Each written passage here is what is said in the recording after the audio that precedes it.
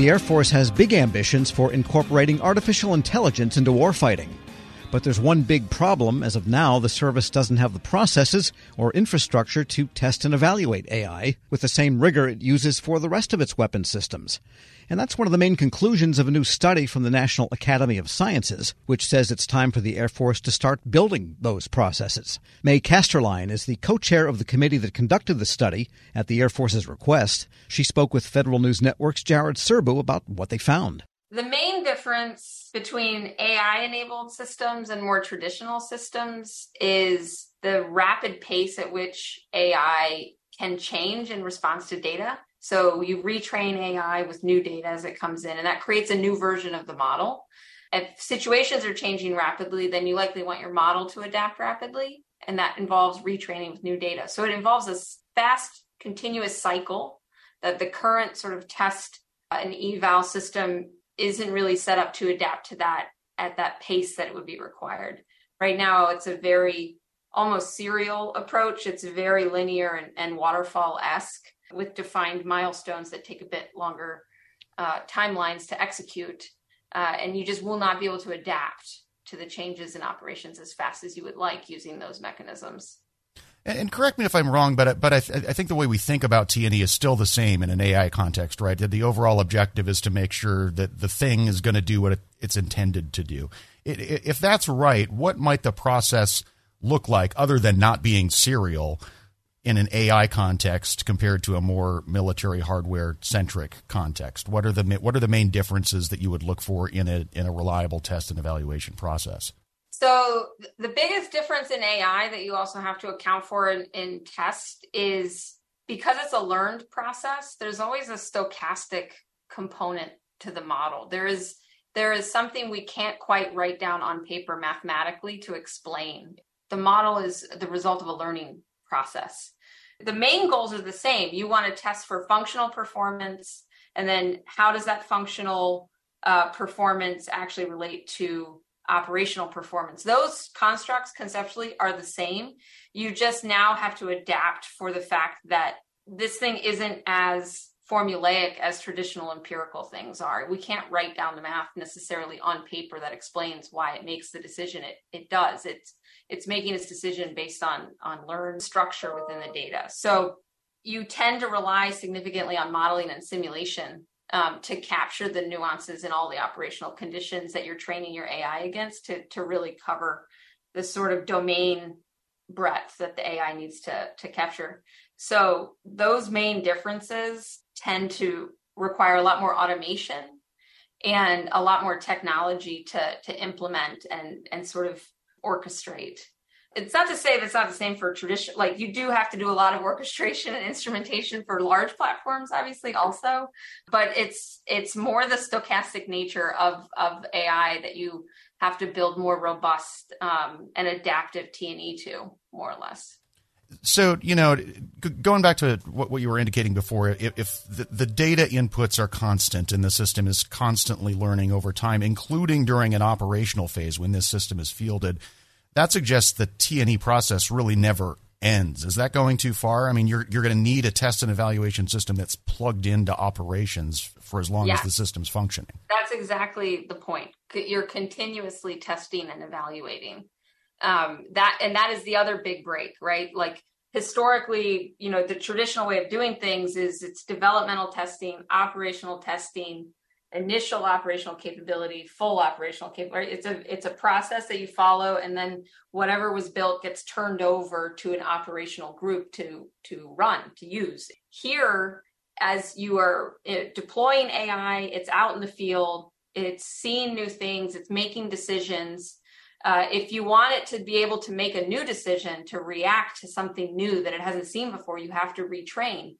If you retrain, you have a new thing, you have a new model. If you have a new model, we have to test that model still performs the way we expected it to prior. It can still do all of the things we expected to do, plus whatever new task or capability we've now expected it to learn. So you have to be able to test that in order to redeploy it.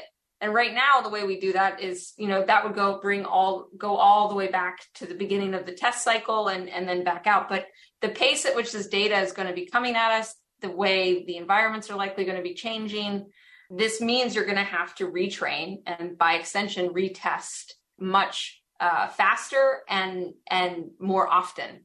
And so that does mean test components, test infrastructure. It's up for the Air Force really to figure out how to implement this. Does have to extend, and it becomes more of a real-time operational testing is conceptually what I've thought about in my head. That's, they would have to come up with a way to think about it, but it's sort of like that. Yes. And you mentioned there are some at least close analogies to this in the commercial sector with autonomous vehicle industry. Why is that not the complete answer? Why can you not just lift and shift those solutions in the way that they're doing this continuous learning process into a military context? There is a lot to take from commercial industry. They have solved a lot of the technology hurdles that are going to be required. So there are there's core components and practices that can be looked at as like parts of the blueprint.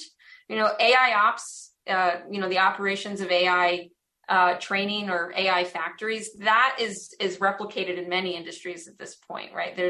There are examples of this in industry. There's a handful of places though where DoD specific deployments start to break that mold, that actual model from commercial. The big ones that always stand out to me is for sure this the fact that real-time operational testing likely has to happen closer to the platform. We can't bring everything back home all the time. And that's really a function of having adequate communication, adequate pipes out to the field. We have to be able to move data, big chunks of data back and forth. So if you don't have comms, then you have to be able to do it more locally.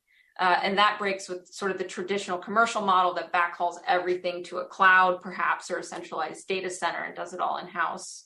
The next place it gets challenging, why you can't lift and shift, has to do with there's really extreme swap constraints, so size, weight, and power that are very unique to DoD. The ruggedization and environmental conditions make the hardware have to be slightly specialized, and so you can't just lift and shift exactly what they do in commercial for, say, robotics applications and things like that. There's a lot of security requirements that commercial, they tackle some of them, but not all.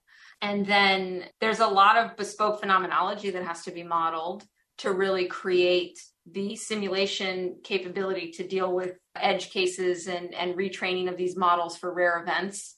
So stuff like that, that's pretty bespoke and specialized to DoD, you won't get from commercial, but you could certainly look at them as an example and then have the department and the industrial base really invest in those gaps to make that model work within this ecosystem.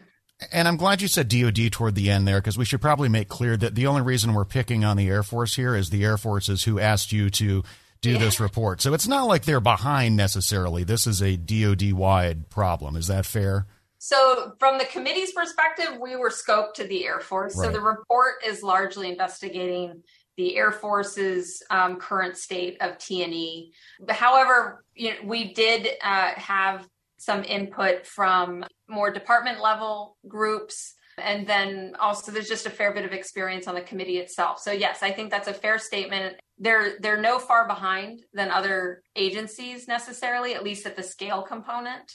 The committee didn't find any evidence that there was a large hiding enterprise scale T&E framework anywhere in the department. But the only caution I would say is that's not a reason to not do this now. Unfortunately, we don't have time to get into all of your recommendations. And as you said, a lot of this is going to be for the Air Force itself to figure out. But if you had to pick one, what's the biggest thing that they need to get started on, like today? I think the thing that came through pretty loud and clear is the concept of the champion. T&E is so pervasive, it turns out, and their questions were originally fairly narrow, and that's not to knock them. It was just the questions they thought to ask. However, when you really start to pick apart the implications of test and evaluation and operationalizing AI, you realize how many places within the department will have to get involved and change and modify. So you really need a single entity person who has the responsibilities, authorities, and liabilities to execute that and add rigor to the T&E approaches across the department.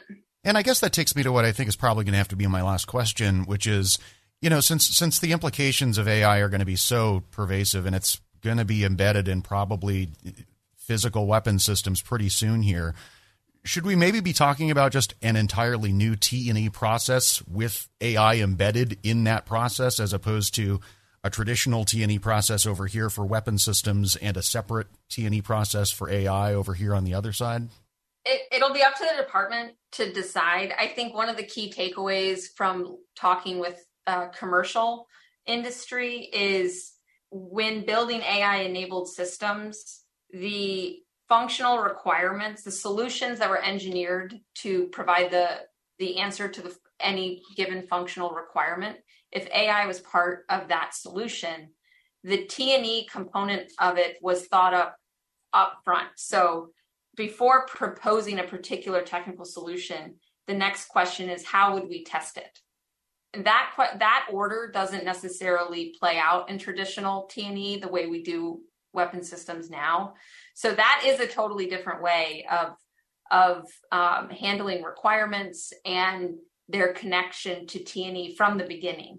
Whether or not you have to create a parallel T&E process for A&I, or you can adapt existing, is really up to how the department wants to tackle it. But at minimum, it'll have to bring T&E into the requirements conversation significantly sooner to be able to support the development effectively. May Casterline, co-chair of a National Academies of Science committee that is just out with a new report on AI testing and evaluation for the Air Force, speaking with Federal News Network's Jared Serbu. Check out Jared's story at federalnewsnetwork.com.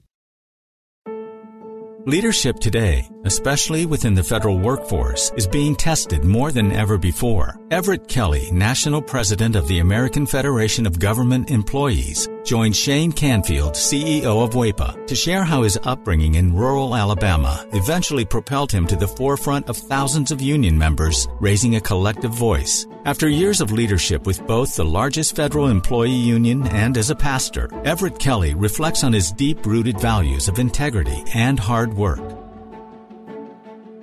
Hello, and welcome to the Lessons in Leadership podcast. I'm your host, Shane Canfield, CEO of WEPA. Today I'm joined by Mr. Everett Kelly, National President of the American Federation of Government Employees. Everett, welcome, and thank you for being here. Shane, thank you. It's a pleasure's mine. You first joined AFGE in 1981 during what eventually became your 30 years of service at Anniston Army Depot. We're now more than 40 years past 1981, and you've been the union's national president since 2020. How's your decades-long involvement with AFGE impacted the way you view your role now as the union's leader? The time that I spent as local president, I simultaneously spent that same time as a pastor in Alabama. I like to say that this was my training ground, because as I was entering into the role of unionism, I was also entering into ministry. And so I see my role, even as the union leader, as ministry. It's never an understatement, because this is what I believe. I believe that if you love people and show people that you love them, people will follow you. My business is in the business of growing people, and that's what I do. And I think that my training as a pastor and as a union leader has given me the ability to really, grow people, because I feel like that, it's my responsibility both as a union leader and as a pastor to ensure that people have a livable wage. It's also my responsibility to ensure that people are treated fair, with dignity and respect on the job. And I think that goes in both arenas. So I've seen this, as ministry, as I've grown through the 4 decades of leading people. Putting those two together is amazing.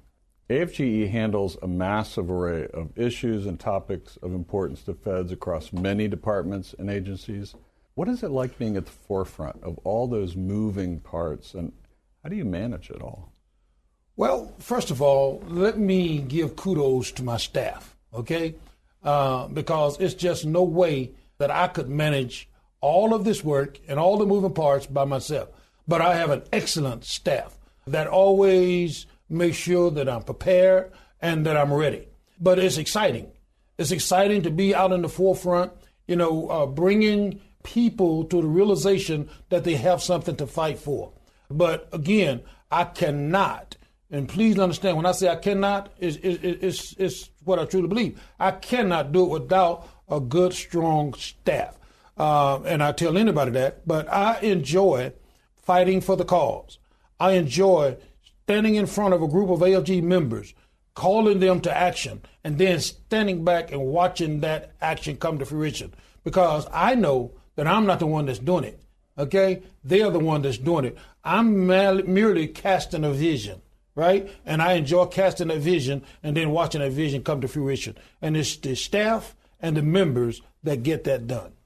As CEO at WEPA, I completely and totally understand that. We rely on them. It's not Absolutely. Just nice to have. We rely on Absolutely. Them. As AFGE president, you often speak at union rallies and other events widely attended by federal employees. What's it like to experience that direct connection to employees? And how does that influence your leadership style? That gets me excited, okay? To be standing in front of a group of AFGE leaders get me excited. To hear the words, who are we? And the chants that come back that says AFGE gets me excited. It gets my motor running, if you will. And it's exciting to look at them and see the motivation in their faces when they're fighting for a cause. And all of us come together and fight in solidarity, fight as one, raise one voice. You can't explain the feeling. You just know that it's right. I just know that it's right when I'm standing there and I feel this, and I never fail to say thank you again, because I'm the one that merely cast the vision. They are the ones that get the work done. And so when I see them out there ready to go and that call to action goes out, and then I see them really begin to march on that initiative, it's an energy that I cannot explain. I can explain it. I'm feeling it right now. Describe how your personal background and upbringing folds into how you function as a leader. Understanding that I was born in the Deep South. I was born in a little small town in Goodwater, Alabama, population 1,292 today. Born to parents that, and I hope I don't offend anybody, and I got to quit saying this, but I was born to a set of parents that believed and trusted in God. And that began to establish who I was. I began to trust God myself in everything that I do. I trust God even in this situation as a union leader, because my parents taught me to believe in the Bible. And with that came, do unto others as you would have them to do unto you. In other words, treat people right. Treat people with respect, right? Do what's right. It taught me, about integrity, right? It taught me about being honest, and that's what's needed in the role of a leader of this union. It's needed. And I try to portray that. I try to portray a person of honesty and a person of integrity. And so being in the Deep South, you just learn those things. And that's what has helped me throughout my path as a union leader. And it's always nice, that whole approach, because you don't have multiple approaches with different people or different sets of different tasks, different energy. It's always straightforward, yes. Honest. Here's the truth. Yes. And it's easy. Yes. Right? Yes. It's a lot easier than having multiple personas. Absolutely. Yeah. Absolutely. What's one piece of advice, if you could go back and tell yourself when you were starting your career? I don't know you're asking for one, but I'm going to have to elaborate on two, if that's okay. Number one, I would explain the urgency of integrity a lot sooner than what I did, right? Because to me, integrity is not necessarily what you see others do or what others see you do, but integrity to me is what you do even when no one is looking. And so I would really begin to stress that importance more so at an earlier state in my leadership role rather than the latter part. Okay, I begin to stress that more now, but I wish I had began to do that more at the earlier states in my role. Secondly, I would tell myself to always, and I'm going back to my roots, always work hard and don't ever accept no as an answer, right? Because I just believe that if you want it bad enough, if you want to achieve it, you can. It's all about the amount of work you put into it, right? And the amount of faith you have that it can be accomplished. So when I look at AFGE and its membership and where we were 4 or 5 years ago and where we are today, that's a reminder that you can do whatever you want to do if you put your mind to it and work hard enough. And one question that's always kind of interesting at the end of our time together is there one person, you mentioned your parents before, is there one person or maybe more than one who really inspired you when you were younger that you might even think back on today? It was my grandmother, with the understanding that when I was born, right, as I said, I was born in the Deep South. My father worked extremely hard. We didn't have a whole lot. I had 12 siblings. And so when I was born, I was very sick. Matter of fact, the doctor said I wouldn't live to be 16 years old. The doctor said I wouldn't ever hold a job. But my grandmother would always teach me how to pray. And she taught me about faith. And it is prayer and faith that has allowed me to be standing here today. Suppose I've been dead 50 years ago, but I'm 66 years old now. And it's all because of my faith and my belief and my prayer life. And I believe that beyond a shadow of a doubt. Amazing story. Thank you for sharing all of it with us, Everett, and really appreciate you being on the show today. Pleasure's mine. And this is Shane Canfield. We'll see you next time on Lessons in Leadership. Find the full podcast and future episodes of Lessons in Leadership on the Federal News Network app and anywhere you enjoy your podcasts.